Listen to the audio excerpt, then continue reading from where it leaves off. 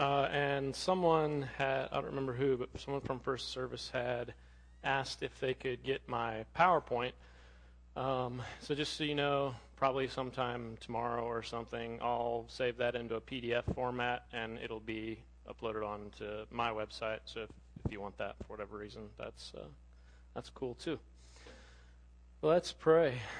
Father, we just thank you for who you are, God. We thank you for what you are doing in the world today, and we just pray, Father, that you would really spur us into action to partner with you, God. We just thank you for this morning. Thank you for this church body, this family, and we pray, Lord, that you just be with us this morning as we dive into your word, dive into your heart, and hopefully dive into action, Father. In Jesus' name we pray.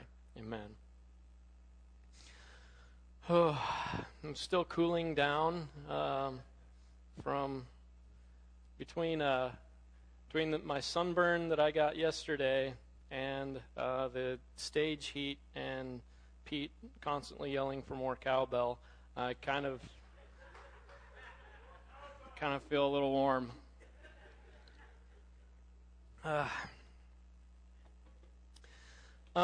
The topic we're going to talk about this morning is one that's not only near and dear to my heart, but also what I can almost promise you is the most exciting topic you will hear all year, or maybe the rest of your life. And it's an old topic. It's one that's been going on for quite a while now, but we're just in an incredible season in this topic, and so I want to share this with you. It's talking about the fourth wave of missions, all right? So we're going from commission to completion here. Give or take 2,000 years ago, Jesus kind of laid down a challenge for us, a task for us, and we've been kind of on and off that task, more off than on usually, for the better part of 2,000 years. Recently, in the modern age of missions, there's been 3 historical waves of missions, and we're kind of coming up into the fourth. And so this is an amazing topic, and I'm going to try to be as like fiery and animated and passionate as possible. That's not my personality, but it might help this morning because it's really important that you catch this fire and move forward with it, and hopefully are even more passionate than I am about it. So with that, we'll get started here. There's a lot of data in these first couple slides. So again, don't feel like you need to like furiously write on your notepad and get writer's cramp or anything. You can get the slideshow later if you want. Hopefully you can see this. I apologize if the font is kind of small.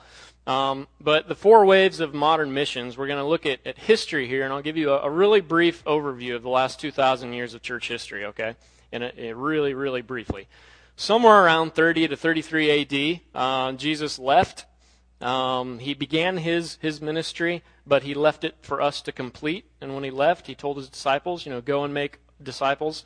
You are to multiply yourselves. And he said, begin in Jerusalem. When the Holy Spirit comes upon you, then go out to the uttermost parts of the earth.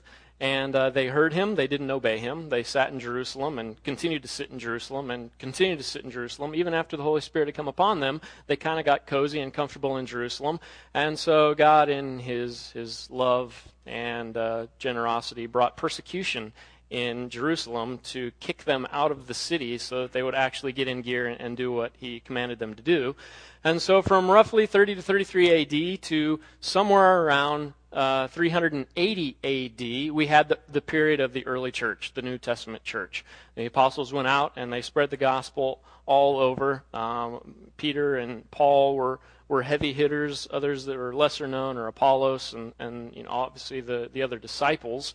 And they just kind of scattered throughout the known world and began preaching the gospel and planting churches. Some of those churches have continued throughout time, and some of them, due to Islamic invasion and this and that, have ceased to exist, and we're kind of needing to repopulate those areas with Christianity. But nonetheless, during the first 300 some odd years of early church history, the gospel was going out in power. The Holy Spirit was upon them. Miracles, signs, and wonders were happening. People were getting saved, despite the fact that the persecution was ridiculously heavy during this period of time. The Romans did not like Christianity. It was illegal to be a Christian, and at that point, if you were a Christian, actually called the Way at that time, if you were a follower of Jesus at that time, that was basically synonymous with being gladiatorial game fodder. Okay, they would throw you in the arena, and you would be eaten by lions, or chopped up into bits by a gladiator, or hung upside down on a cross, or whatever was entertaining at the time. This was not a real joyous time to be a Christian. Okay. But then around 380 AD, well, first we had Constantine, and he supposedly became a Christian on his deathbed, and he then legalized Christianity. And at that point, while persecution still happened, it became less and less because it was no longer officially enforced by the Roman government. But then in 380 AD, Theodosius came into power as a Roman emperor, and he saw that the rise of popularity in Christianity, and he basically wanted to jump on that bandwagon. He's like, if I want to consolidate my power in my empire, I need a religion that is going to do that for me. And so he hopped on the Christianity bandwagon.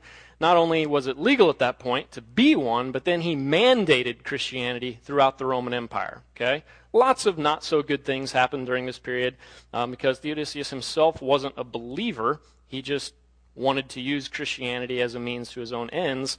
He kind of combined Christianity with all the pagan religions of the day, slapped his name on it. There was still emperor worship. There was still idolatry. They still went to temples and made sacrifices. All these things that they were doing during their pagan years, they were now doing it just with a Christian label over it. Okay, so lots of bad things happened when the state took over Christianity. But nonetheless, from about 400 AD to about 1500 AD, we had Catholic Christendom. Okay, Catholic Christendom wasn't all there was. There were still pockets throughout the Roman Empire of what we would call biblical Christianity, or remnants of the early church. However, during this period, the Catholic Church made it one of their main priorities to kill any person who did not conform to their version of Christianity. Okay, so lots of horrific things happened during this period. Lots of very unbiblical practices became popular during this period, but nonetheless, some of the basics of Christianity remained. But then, around 1500, Martin Luther came onto the scene, and him being a part of the Catholic Church, actually part of the monastic order, he was a missionary within the Catholic Church, he wanted to revive the Catholic Church, bring it back to biblical Christianity, and reform it. However, principle of old wineskins and all, the Catholic Church didn't want to have anything to do with it, so they ostracized him, excommunicated him, and wanted his head. So he scampered around Europe looking for a safe haven for a few years, eventually found it. Gutenberg Press was invented. He got his material out, and biblical Christianity was kind of rebirthed in that season. Okay. But even though he was a missionary, part of the missionary or Sodal movement or organization within the Catholic Church, for whatever reason, nobody knows why, he rejected missions and focused solely on the local church when he formed Protestant Christianity. Okay, so during this period, from about 1500 AD to the late 1700s, even though we were returning to biblical teaching and biblical instruction, we were leaving out the go part. We were focusing on building churches and mentoring and discipling people, but we were to multiply, we were having to attract people into our building rather than us going to them and making disciples. Okay, so for the first couple hundred years of Protestant Christianity, there was virtually no missions. It wasn't even a mindset that they recognized.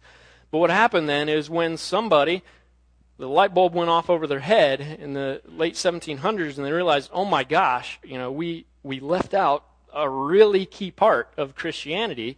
What happened was, during this time of the Protestant church, a lot of good teaching was happening. People were getting discipled. They had the DNA. They just had nowhere to express it. There wasn't a multiplicational opportunity for them. And so what happened was, once missions got reintegrated into the church, there was a missions explosion. all 300 some years of pent-up evangelistic energy just suddenly got unleashed on the world, and there was a huge mission movement. And that's the beginning of the modern mission era. So really, if you look at missions, there's two key times in all of human history where missions has been active. The early church and today. And so in modern missions, we've identified three different waves. 1790s to the 1850s was the first wave. This was the coastlands, due to the transportation technology of the day, which was by boat. It took a long time to get there, and so what they did was they just put missionaries on a boat, hoping they would eventually reach their destination. They got there, and they would just camp out there in the port city and start sharing the gospel, right?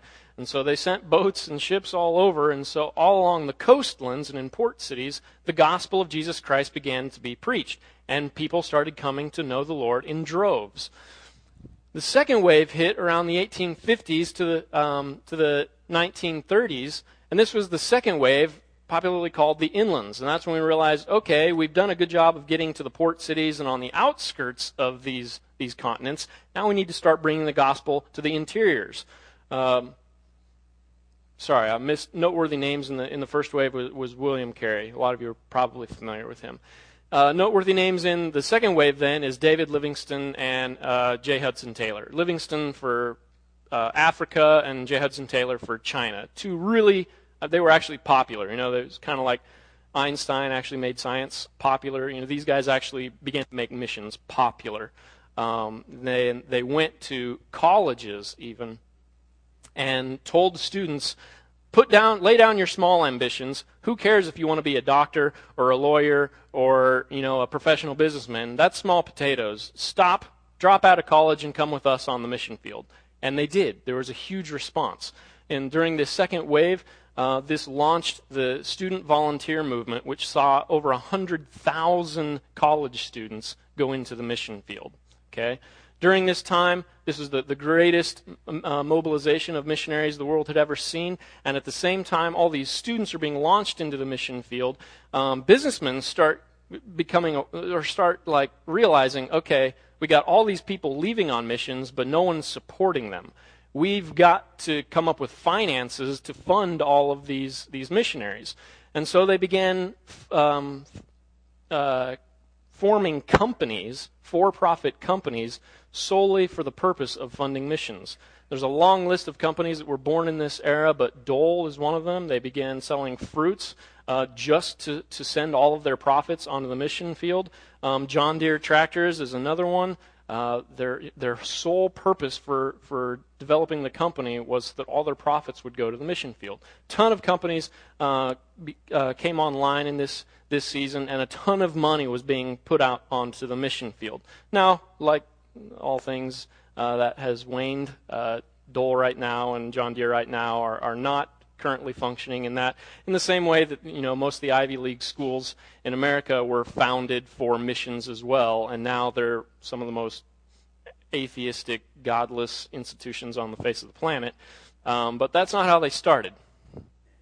So that was the second wave. And then in the 1930s, the third wave began. That was about 1930 to roughly the year 2000. And this is the unreached people group wave. This is when we began realizing, okay, we've sent missionaries to geographic continents, but when Jesus said, go and preach the gospel to all nations, the word nations there is ethne, which is where we get our word ethnic or ethnic group or people group from. And they're like, okay, we've gotten this far, but the next logical step is to make sure that every people group is being reached, not just every continent. And so they did the research and found that there was roughly 24,000 different people groups in the world today, differentiated by either language or culture or geographic location, right? And so they're like, okay, there's 24,000 people groups that we've discovered. How many of them have actually heard the gospel? And they did that research, and they came up with about 11,500, maybe 12. So in other words, half of the world's people groups have never heard the gospel, Okay, so that was in the 1930s. They started recognizing this and like, man, we have got to get the gospel out to every tribe, nation, and tongue, not just every continent. Okay, so that was about 70 years of this wave of missions. And noteworthy names in this movement, Donald McGavran, Cameron Townsend from Wycliffe, and Ralph Winter, who has recently passed, but incredible missionary and missions mobilizer. And now finally, somewhere beginning around the year 2000, ending we don't know when, is now the fourth wave. And the fourth wave is the call to all. All right, and I'll go into some detail on that here in a minute. But noteworthy names, insert yours here. All right, we're right on the cusp of this, and you can get on the front end. All right, same timeline up above, kind of color-coded along the left-hand margin there, showing you the progress of missions. All right, so somewhere around the year 30 AD, Christ had died, arisen, went up to be with the Father, and so there was a small group of his disciples at the beginning of this whole shebang, right? So roughly 120 were in the upper room at Pentecost, but the population of the world at that time was 170 million. So do the math. That equates to 1 out of every 1.4 million people on planet Earth had heard the gospel of Jesus Christ, okay, or had received the Lord. So very, very, very small percentage there, 0.00007%. 70 years later, 100 AD, we had gone from 120 Christians to 500,000 Christians. Okay, that's pretty good multiplication there. So instead of 1 out of every 1.4 million, we'd increased to 1 out of 360 people on the face of the planet had now heard the gospel or considered believers. That's 0.3%. 900 years later, we went through this nasty shift into Roman Catholicism. We were only at 1 out of 220. 265 million people on the planet, 1.2 million Christians. In 1500 AD, fast forward another 500 years, we're now right in this awkward transition phase between Catholicism and Protestant Christianity, and we're up to 1 out of 69, or 1.5%. In 1900 AD, now we've blitzed through the first two modern waves of missions. Now we're at 1 out of 27, or 3.7%. Then 1950s, we're now into the third wave, which is now the biggest wave the world has ever seen. 1950, 1 out of 21. 1980, 1 out of 11. 1989, 1 out of 7. 1995, 1 out of 5. 2003, 1 out of every 3 people on the face of the planet has now heard the gospel or is become a believer in Jesus Christ. If you'll notice, during the third wave, each wave, the first, the second, and third, each wave built upon the last and was exponentially more effective than the previous one. So what we see is in the third wave, from 1950 to roughly the year 2000, in those 50 years, more people came to know Jesus than in the previous 1,950 years combined. Okay? The last 50 years of missions has been ridiculously effective and ridiculously exciting. And as we saw with the early church, the power of the Holy Spirit was moving. There were signs and wonders and healings and tongues and all these miraculous things happening because the whole point of the Holy Spirit was to equip us to do the mission that God left us to do. And then the Holy Spirit went dormant because we weren't doing missions. Even during the first part of Protestant Christianity, it was dormant. But then as soon as we started engaging in the mission again, as soon as we started going out and doing what Jesus told us to get our butts into gear and do, what do you know? The Holy Spirit shows up and miracles and signs and wonders begin to be normal once again. And it's only increased in frequency and intensity. The last 50 years, we've seen ridiculous miracles. I mean, I could stand up here for the next 6 hours and just tell you stories that either I personally have encountered on the mission field or from friends that I personally know on the mission field. I mean, it's unbelievable what God is doing. But the point here is that things are moving very rapidly in a very specific direction, and sometimes we kind of neglect to to look at the past to really see where God is going in the future. So it's incredibly, incredibly exciting. Now, the bad news is, you'll notice in 2013, we haven't made a lick of progress since about 2003. Really, 2003 isn't the magic number. It's really more around the year 2000. Missions was just doing this exponential rocket to the stratosphere on its effectiveness, and the church was getting mobilized and going out and preaching the gospel. And then somewhere around the year 2000, it just nosedived, flatlined, and basically ground to a halt. Nobody really knew why. There's some theories out there. Some people say it was Y2K, or Christians were expecting Jesus to return in the year 2000 because he can only return on a round number. And so we kind of hunkered down and thought, well, we'll just wait it out now. We did good, pat ourselves on the back. We went out and we did missions, and we were really effective, and yay us. And now Jesus is coming back. Well, he didn't. We're like, oh, poor us. Now we got another 1,000 years to wait because he can only return on a round number. And so, like, the focus on missions is like, oh, it's okay. Got another 1,000 years. Procrastinate, right? So who knows what the real reason is, but those are some ideas. The silver lining is now looking at the historical waves of missions, we're starting to see that we're shifting gears. And it's not so much the church stopped, even though the church did stop. It's kind of like pushing the clutch, and you have that moment of pause as you shift to the next gear, re-engage, and launch out even faster and more powerful, right? Unfortunately, this shifting of gears has taken a little bit longer than we would like, but what I can tell you is that we are shifting gears.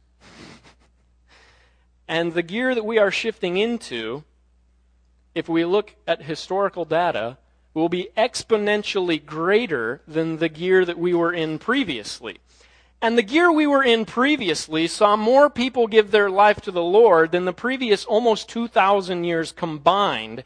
So this next season, this fourth wave of missions, is going to be, oh my gosh, awesome. Like, lay down your small ambitions and go out on the mission field, because God is going to be doing such amazing and incredible things in and through our lives in this next season that we won't even know what normal life looks like. Nor will we be even caring that we don't know what normal life looks like. We're going to be so caught up in the task and the power of the movement of God across this world that Netflix, who cares? What's going on in the news? Who cares? The fact that I don't have a job? Who cares? God is moving. That's going to be our attitude. Whether you like it or not, and whether you believe that or not, trust me, as we move forward in this period of time, God has this really good habit of shaking us up, rattling us, smacking us around, and getting us in line with His plan, right? So it's in our benefit to get in line with His plan rather than resist, because that just usually doesn't end well. But it is so exciting what we are about to encounter in the world today. Not because I'm prophesying or telling you what the future holds, but because I'm looking at what God has been doing and just extrapolating the data, right? Not only that, though, we're going to look at Scripture and see what it has to say about this. We are on an accelerating timeline. An acceleration means that each moment that you move forward, you are moving faster than the moment previous, right? It's not linear growth, it's exponential growth. That's an accelerating timeline. And there's a really easy analogy, not that I came up with, but what the Bible says to give us an idea of what this accelerating timeline looks like. And it's called labor. Some of you may be unfamiliar with this. Guys aren't going to have an intimate knowledge of this, but some of you might have enough, at least mental knowledge of this to kind of put the pieces together. But let's read some Scripture. John 16:19 through 21. Jesus knew that they wished to question Him, and He said to them, "Are you deliberating together about this, that I said, 'A little while and you will not see me,' and then again, 'In a little while you will see me'?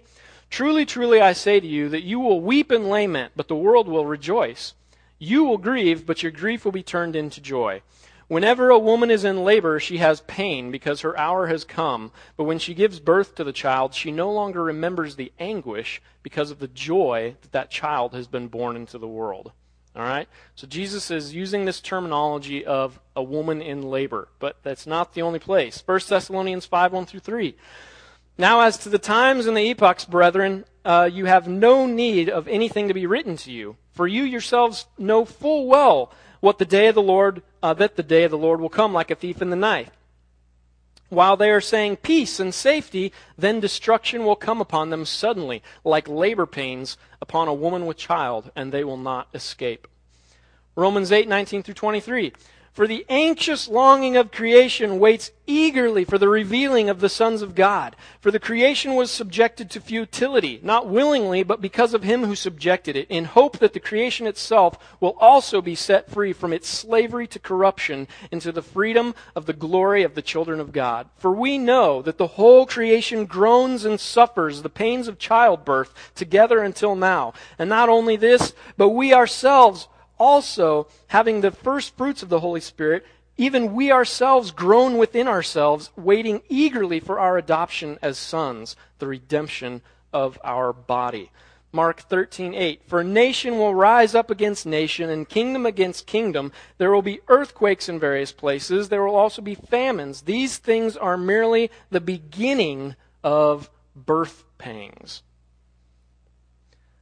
So throughout Scripture, this metaphor of a woman in labor shows us what this accelerating timeline looks like. All right? Because there's parallels between conception, gestation, contractions, and birth. Okay? Some of you might be aware of this. Some of you might not. But you get married,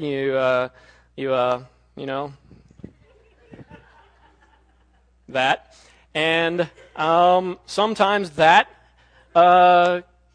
gives a little bump in the stomach there, and I'm not going to go into the birds and bees right now, but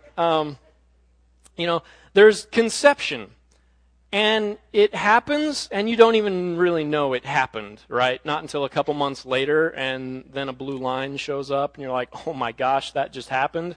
I had a little experience with that shock, and then you go out and buy another pregnancy test just to make sure, shake it away, just shake it away, But it happened, right? And but you didn't know it. It was like this slow beginning, and it wasn't until months later that you even realized, oh my gosh, something's on its way, But then it's another 6 or 7 months before anything really happens. I mean, it's on the way. Your wife is getting slightly larger than she used to be, and you're going to the doctor and hearing heartbeats, and so you're aware that your life is about to radically change, but you have no clue what you're really about to get yourself into, and you're just kind of blissfully unaware until your wife calls you from the mall and says, honey, I'm going into labor. And you're like, oh Jesus, oh Jesus, oh Jesus, And we had a home birth, a water birth in our bedroom. And so I was a part of the entire process. And I was the one cleaning up all the afterbirth and cutting the cord and pulling the baby out and all this stuff. And really, really fun times. I didn't pass out or anything like that. But so I didn't personally experience this, but I have enough intimate knowledge of this topic to say that for 9 months it was pretty easy going. Not a whole lot on my radar. Get the call, and just like the pregnancy test, I'm in denial. No.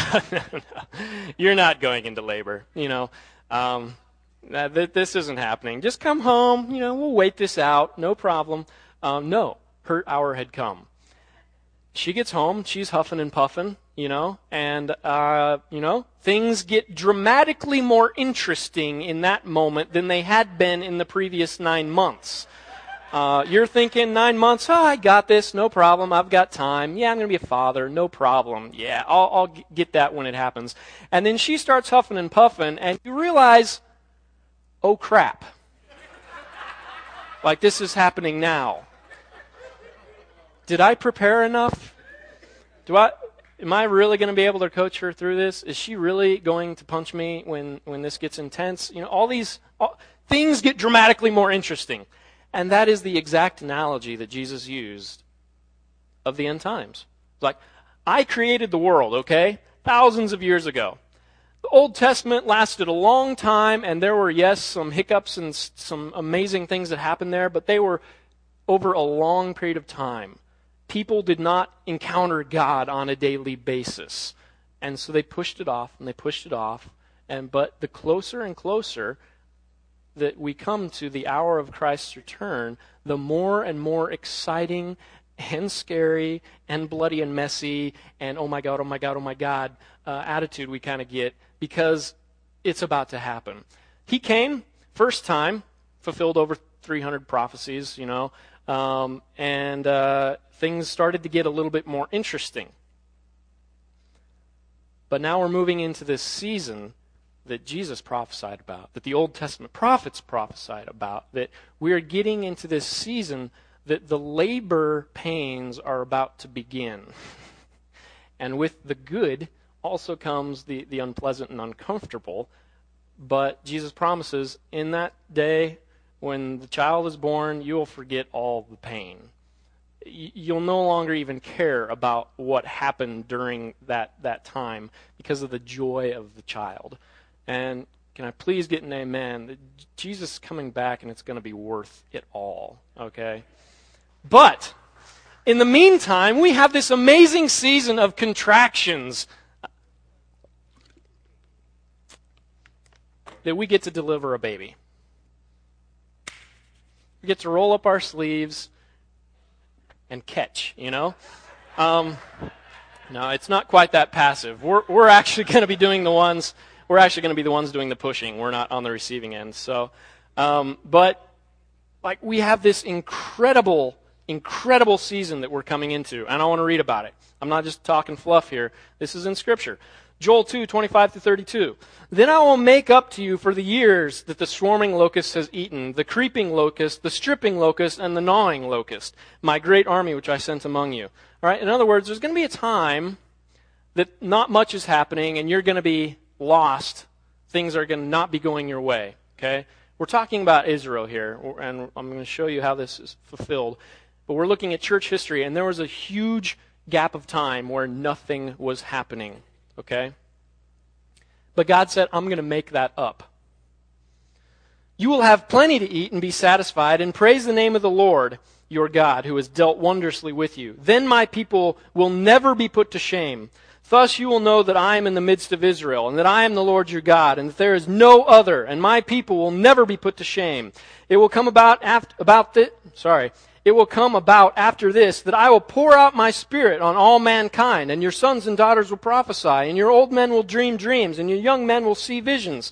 Even on the male and female servants I will pour out my Spirit, says the Lord in those days. I will display wonders in the sky and on the earth, blood and fire and columns of smoke. The sun will be turned into darkness and the moon into blood before the great and awesome day of the Lord comes. And it will come about that whoever calls on the name of the Lord will be delivered. For on Mount Zion and in Jerusalem there will be those who escape, as the Lord has said, even among the survivors whom the Lord calls. God is saying, just wait. Yes. There's all this time. There was these 9 months of gestation while that baby was growing in the womb, but not a whole lot seemed to be happening. But I'm going to restore to you your unproductivity. I'm going to restore to you power. I'm going to restore to you everything that you thought you lost, and I'm going to exponentially increase it. I'm going to do more than you ever thought possible. There's going to be more people who come to know me. You will never be put to shame again. And what do you know? He's speaking of Israel here. 1948, Israel is reborn. Before then, they were a people despised and put to shame. For thousands of years, they had no home. 1948, Israel is reborn, and now we know through prophetic text, Revelation says that many armies will come against Israel, none shall prevail. God said clear back in Joel, you will come back, I will restore to you, and you will never be put to shame again. All right? What do you know? During this same season of prophecy being fulfilled, 1950 to 2000, more people come to Christ than in the rest of history combined. The gifts of the Holy Spirit have been revived in this historical season. The church was moving in power in the early days and then went dormant for so long. But as soon as we started moving in missions again, the Holy Spirit came back with power, and we start seeing things that haven't been seen in thousands of years. We are on the cusp of something here. God is doing, He is moving us into this next season for a reason and for a purpose, and that's because He's coming back. The labor pains, the contractions are going to get more intense and with greater frequency the closer the time comes for that child to be born. And so what we saw that took hundreds or thousands of years in the past is going to take days in the future because they're getting more intense. God is coming and He has to speed up His redemption plan of mankind so that the big finale can come. Natural disasters are increasing just as Jesus prophesied of the last days. Almost every year is a record-setting year for natural disasters in the news today. Almost every single year. There's a YouTube channel that I highly recommend. It's a YouTube user. I can give you his information. You can look it up and watch. But his entire YouTube channel, all he does is every month he takes news footage and stories from around the world and compiles them in one 10 or 15-minute clip and shows you the ridiculous things that are going on around the world every single month. This isn't like having to consolidate a year's worth of news. It's like every month there's enough craziness happening that you just sit back and watch for a few minutes and you're like, holy crap. I mean, holy crap. Some of them that are like just fresh on my mind right now is that in China, an entire river turned red like blood. Poisoned the river. They couldn't drink of it. In Australia, there was something that I had never even heard of before, except from the Bible. There was a fire tornado in Australia. It wasn't wind that was in a cyclone pattern. It was fire. It was a furnace spinning, ravaging through the Australian outback. Like, I'd never even heard of that before, except when God led the Israelites out of Egypt with the pillar of fire and smoke, right?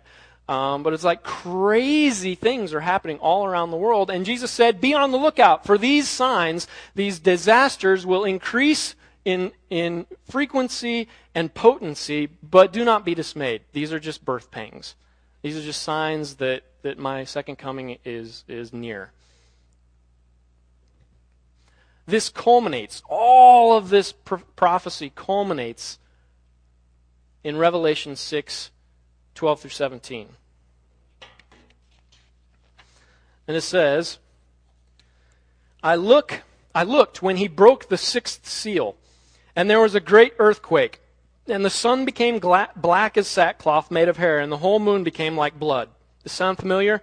This is a direct fulfillment of this Joel passage we just read. And the stars of the sky fell to the earth, as a fig tree casts its unripe figs when shaken by a great wind. And the sky was split apart like a scroll when it is rolled up, and every mountain and island were moved out of their places.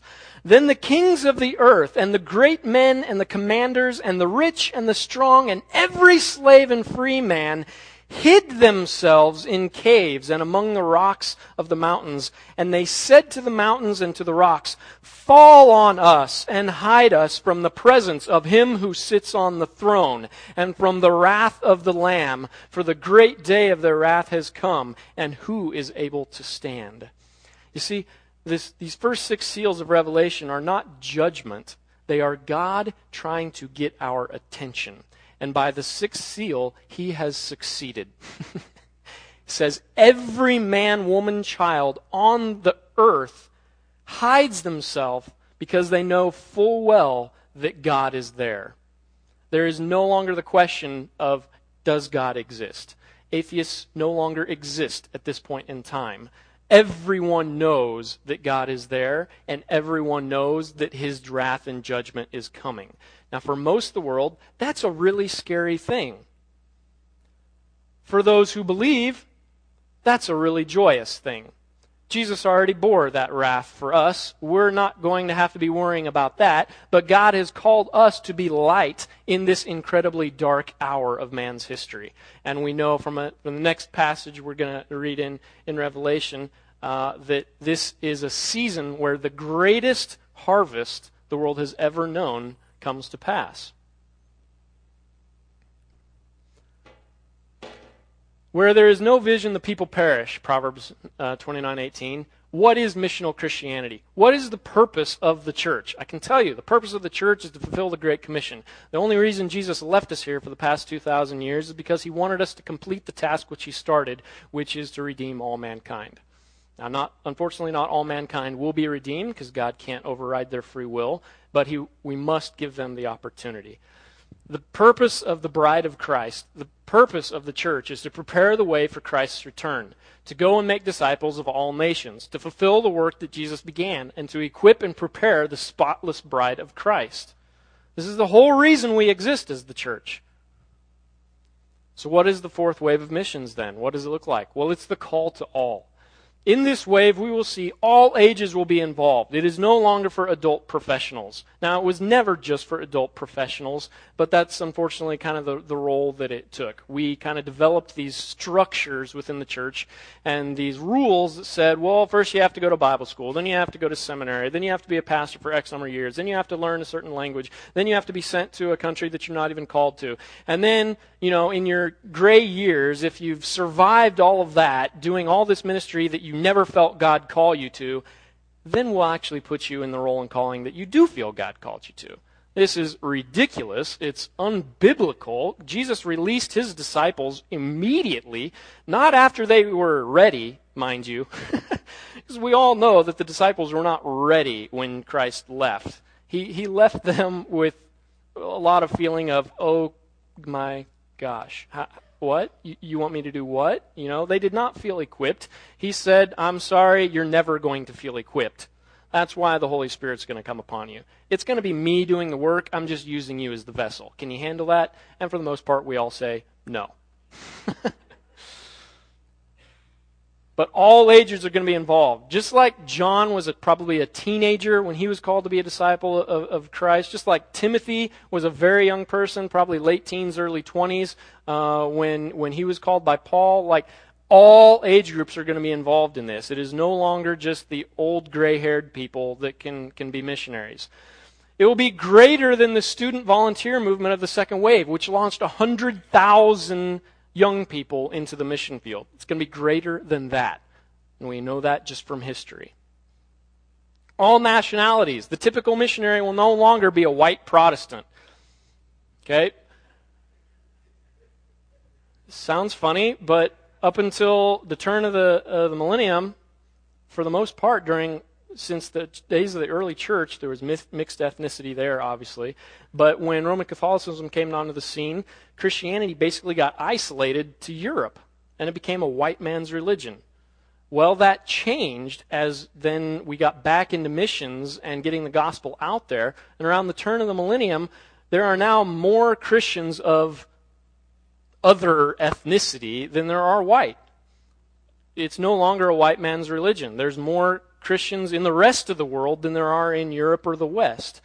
And so we're seeing that it's not just white guys that have to go out and do mission work anymore. It's actually increasingly going to be Africans or Chinese or Thai or whoever. These are going to be the people that are on the forefront of missions. Now that does not excuse anyone in this room. Please hear me when I say that.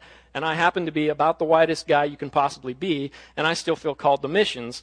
But it's no longer going to be isolated to the traditional people group that we've seen. Every sphere of society, missions is no longer a religious activity. Okay? What I mean by that is that there are 7 spheres of influence in our society: government, religion, family, economy, education, media, and celebration. Celebration includes like sports and events and everything that we gather in large numbers to witness. God is calling us to redeem all of these areas, not just the religious sphere. So all of us are called to be missionaries. The only question is, where are you called to do that? What is your mission field? And I'm not saying that just because you're currently involved in a certain sphere of society right now, that doesn't just automatically mean that's where God has called you. God's going to be shaking up his body. Bones are going to get shifted around, get back into joint. We're going to have to be shifting and actually start doing what God has called us to do rather than what we would like to do with Jesus sprinkled on top, right? But for the most part, there's no divide between secular and sacred. All of these are mission fields. It's not just me going to Africa or me going to China or me going here doing that. That is necessary still. There's still thousands of people groups who have not heard the gospel, so we must still do that. But it's both and, not either or. And that's the problem that's been in the past. It's been either or. People say, oh, well, I'm called to stay. Well, great, hooray for you. But you've got a crap load of work that God has called you to do as you stay. Not just opt out of the Great Commission, okay? Go back. So every sphere of society, it's relational ministry. In other words, going back to Jesus' model. We need to deinstitutionalize the church. Lost people don't need an institution, they need a person. They need a friend. They need a relationship. And so we need to drop structures and denominations and hierarchies, and we need to get out there and be friends to the lost. That is how Jesus did his ministry. Okay? And that's how we need to be doing our ministry. Just to give you an idea, all the people, the missiologists and people that are involved in this study and stuff, right now they're saying in the fourth wave, what we're probably going to see in America, just America, is 80 million people come to know the Lord and over 200,000 new missionaries sent out overseas. To give you some context, right now in the entire world, across every nation, every church denomination, including Catholics, there's only about 450,000 missionaries that exist currently on the field today, out of the roughly 2 billion people who call themselves Christians, which equates to something like, even though we're all called to be missionaries and engage in the Great Commission, right now statistically about 1/1000ths of 1% of Christians are actually engaged in the Great Commission. So this is going to get ramped up. Those statistics are going to shift dramatically as the church wakes up and realizes, this is my call, and it is right now. The wife is called, labor is undergoing. I can no longer put it off until tomorrow. This is happening now, whether I like it or not, and whether I feel ready for it or not. So God is going to be shaking and waking up his church to get this job done so that he can return. Why? Because the kingdom is at hand. The task. If you are a Christian, then you are a missionary. If you are a Christian, then you are discipled to disciple. In other words, you are born pregnant. There is no, this is not a spectator sport. You do not come to church every Sunday just so you can pat yourself on the back for being a righteous religious person and hear a good sermon from Richie or any other person. The only reason we gather like this is so that people can be discipled and mentored so that eventually they can graduate from Kitty College and actually go out and do the work, right? But unfortunately, we kind of have this just existing mentality where we just come to church because it's the right thing to do. We just come to church to go to church, to go to church, to go to church, and there's never any progress in our spiritual lives. You don't go to college just to go to college, just to go to college, just to go to college, and then die still going to college. The only reason you go to college is so that you can get out of college so that you can actually be productive with that degree and hopefully do whatever you think you need to do with that magical piece of paper. But it's a season that we are learning so that we can go and then apply what we have learned, right? And that's what church is supposed to be, to disciple people so that they get to the level so they can go and go disciple others. It's a multiplication process. But unfortunately, we've become stagnant to where it's just a religious activity that we do every Sunday. And nobody's growing. I know people who have sat in church their entire lives and couldn't point out even the most basic tenets of Christianity in the Bible. They still need the pastor to spoon feed it to him. We have got to get out of that and moving into taking on our role and responsibility as a productive member of the body of Christ. The question is not of role. The question is of role, not calling. We're all called. There is no opt-out clause. Jesus didn't say, some of you I've called to go spread the gospel to all nations. He said, I've called my church. That's the entire purpose you exist, is to complete the task which I have left for you. Not a single one of you get to opt out. Not a single one.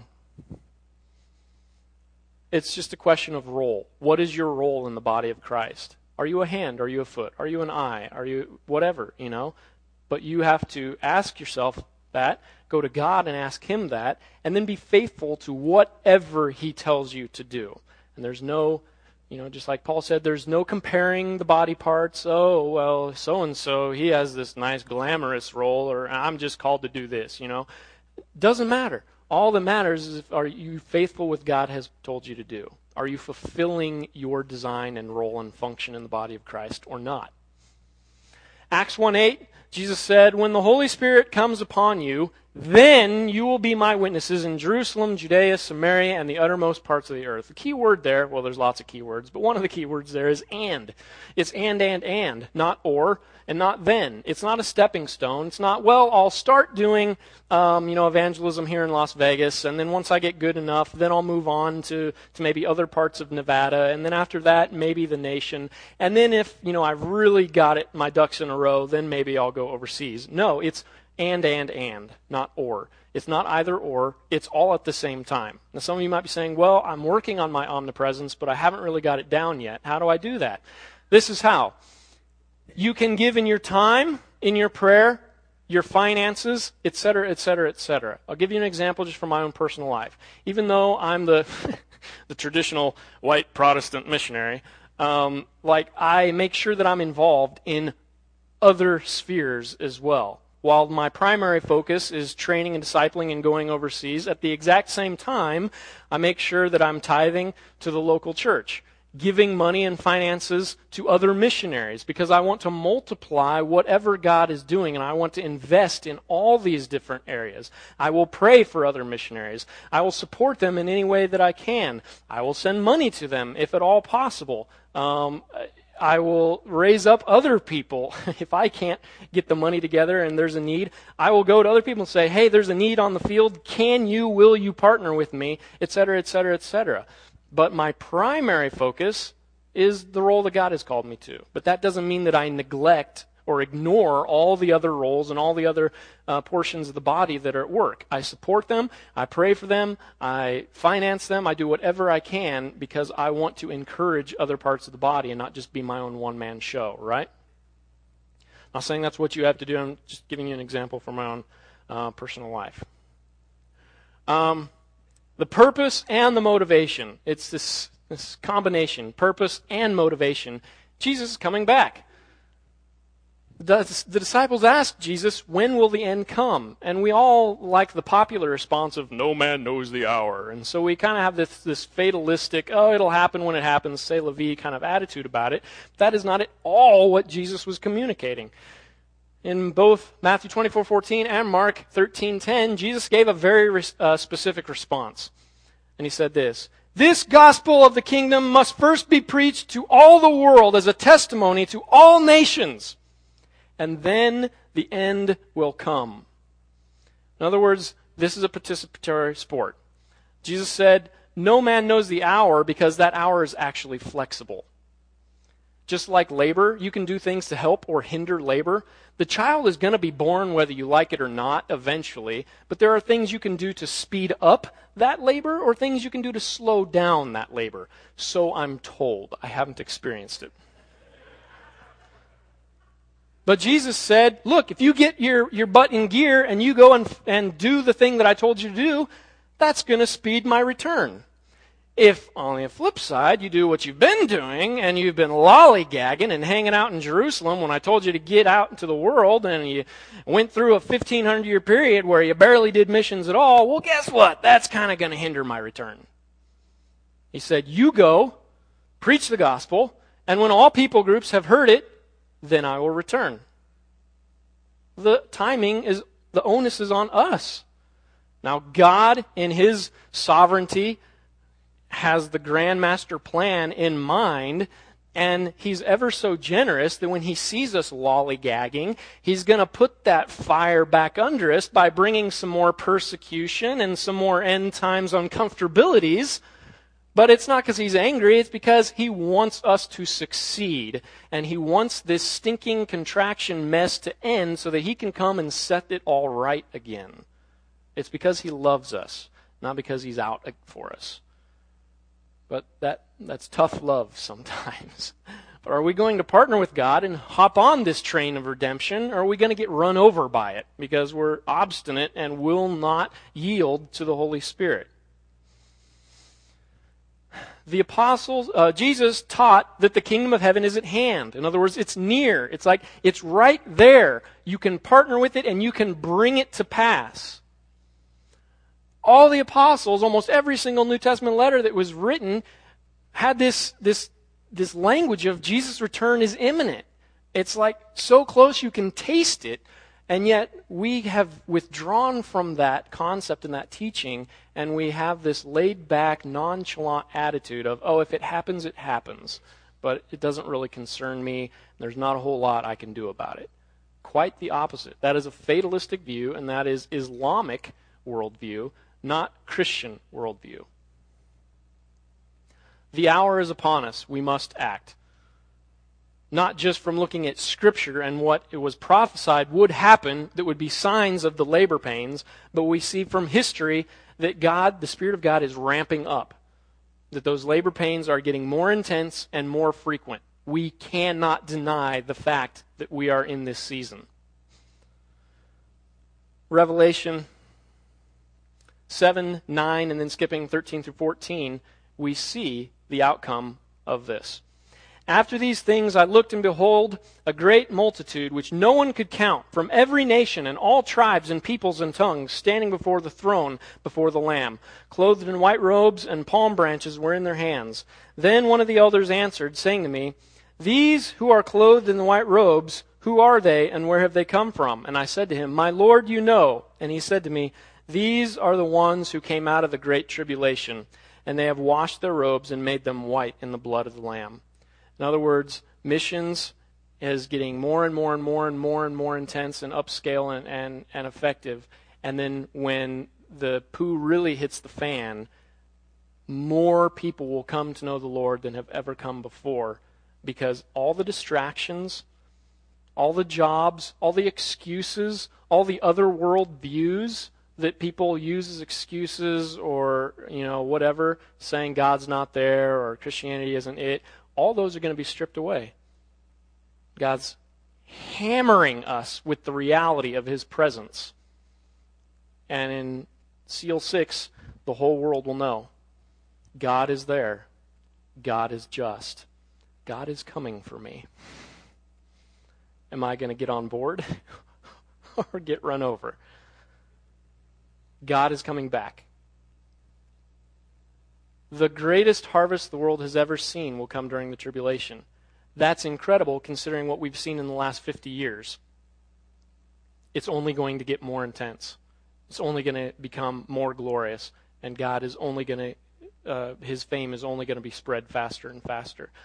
The amazing thing about the task at hand is that all these guys, all this study, all this look at history, and evaluating the data and seeing what task is left for us, all these guys are saying the same thing. The fourth wave of missions will be the last. This is the wave that will complete the Great Commission. This is the wave that will usher in the return of Christ.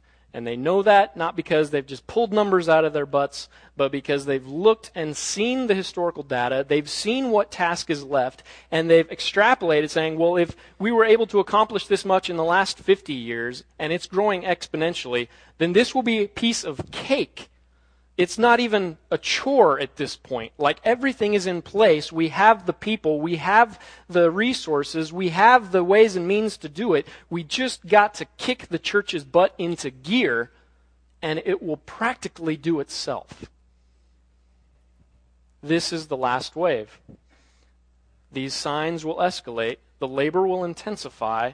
And whether you like it or not, and whether you're prepared for it or not, I am going to confidently tell you right now that this could very well be the generation that sees Christ's return. But the question is not, are you date setting, are you this or that, no. I'm saying if we engage and fulfill what God has told us to do, then this is the last generation. It is. The only question is, will we engage or not? Will we prioritize the kingdom of heaven or not? The onus is on us. But God is on the move, and He is ready and willing and able to bring this sucker to pass and birth this baby. Are we going to help or hinder Him? So, what is my task? Well, for the last 7 years, I've been on the mission field, training, discipling, this and that with Youth with a Mission. All of that has been great. It's been fun. It's been wonderful. But it's all just been preparation for what I truly feel God has called me to do, and what YWAM leadership has now asked me to do. And that is to go to churches and get them on fire and get them on board with fourth wave missions, train them in how to do fourth wave missions, and get this ball rolling so that Jesus can come back. Okay? That is my task. That's, oh boy, but that is what I've been asked to do, and that's what I'm soon going to be leaving to do. You can ask me when, I can tell you I don't know. You can say where, I will tell you I don't know. But it is happening. It could be this week, it could be next week. I don't know. Similar to your building situation, you're just kind of waiting for the moment when God's going to reveal it to you. But we're going to be leaving very soon. Possibly to Kentucky, possibly to Texas. But the whole point is to get these mobilization schools and training up pastors, et cetera, training up local churches in this, and then going out and doing it all over again in another church and sending them overseas and giving them the support and this and that to get this job done, okay? So I'm really super stoked and excited about that, as daunting and requiring of me as it's going to be. But that's really what I feel God, that is why I feel I was born, okay, is to revive and equip the church for this final harvest. That's the only reason I feel I was even born, okay? And there's a big story behind that, but I mean, this is amazing, this is exciting. Unfortunately, it's going to lead to a more mobile lifestyle for me, my wife, and my son. A lot more moving and going to places, doing things, so you may be seeing a little less of me than you're used to. That might be a blessing, or I don't know. But we are of you, and we want to be sent out by you. So we really want you to follow us and support us. And by support, I mean in the fourth wave, full meaning of that. Not just, can you write me a check? It's, will you participate? Will you engage in our pastoral care? Will you pray with us? And yes, will you financially support us? You can, I got a table set up in the back. You can sign up just for our newsletter. You can also go to my website, joshuastatham.com. Like I said earlier, you can get lots of resources and PowerPoints and teachings, and as well as our newsletters and news and updates and information there. And that'll be getting more and more regular as well. You can also sign up in the back to support us. And there's 3 different options on there. You can sign up to support in prayer, in pastoral care, or financially. So whatever way you feel God is calling you to. Again, the website. There's also books back there, not for you to purchase.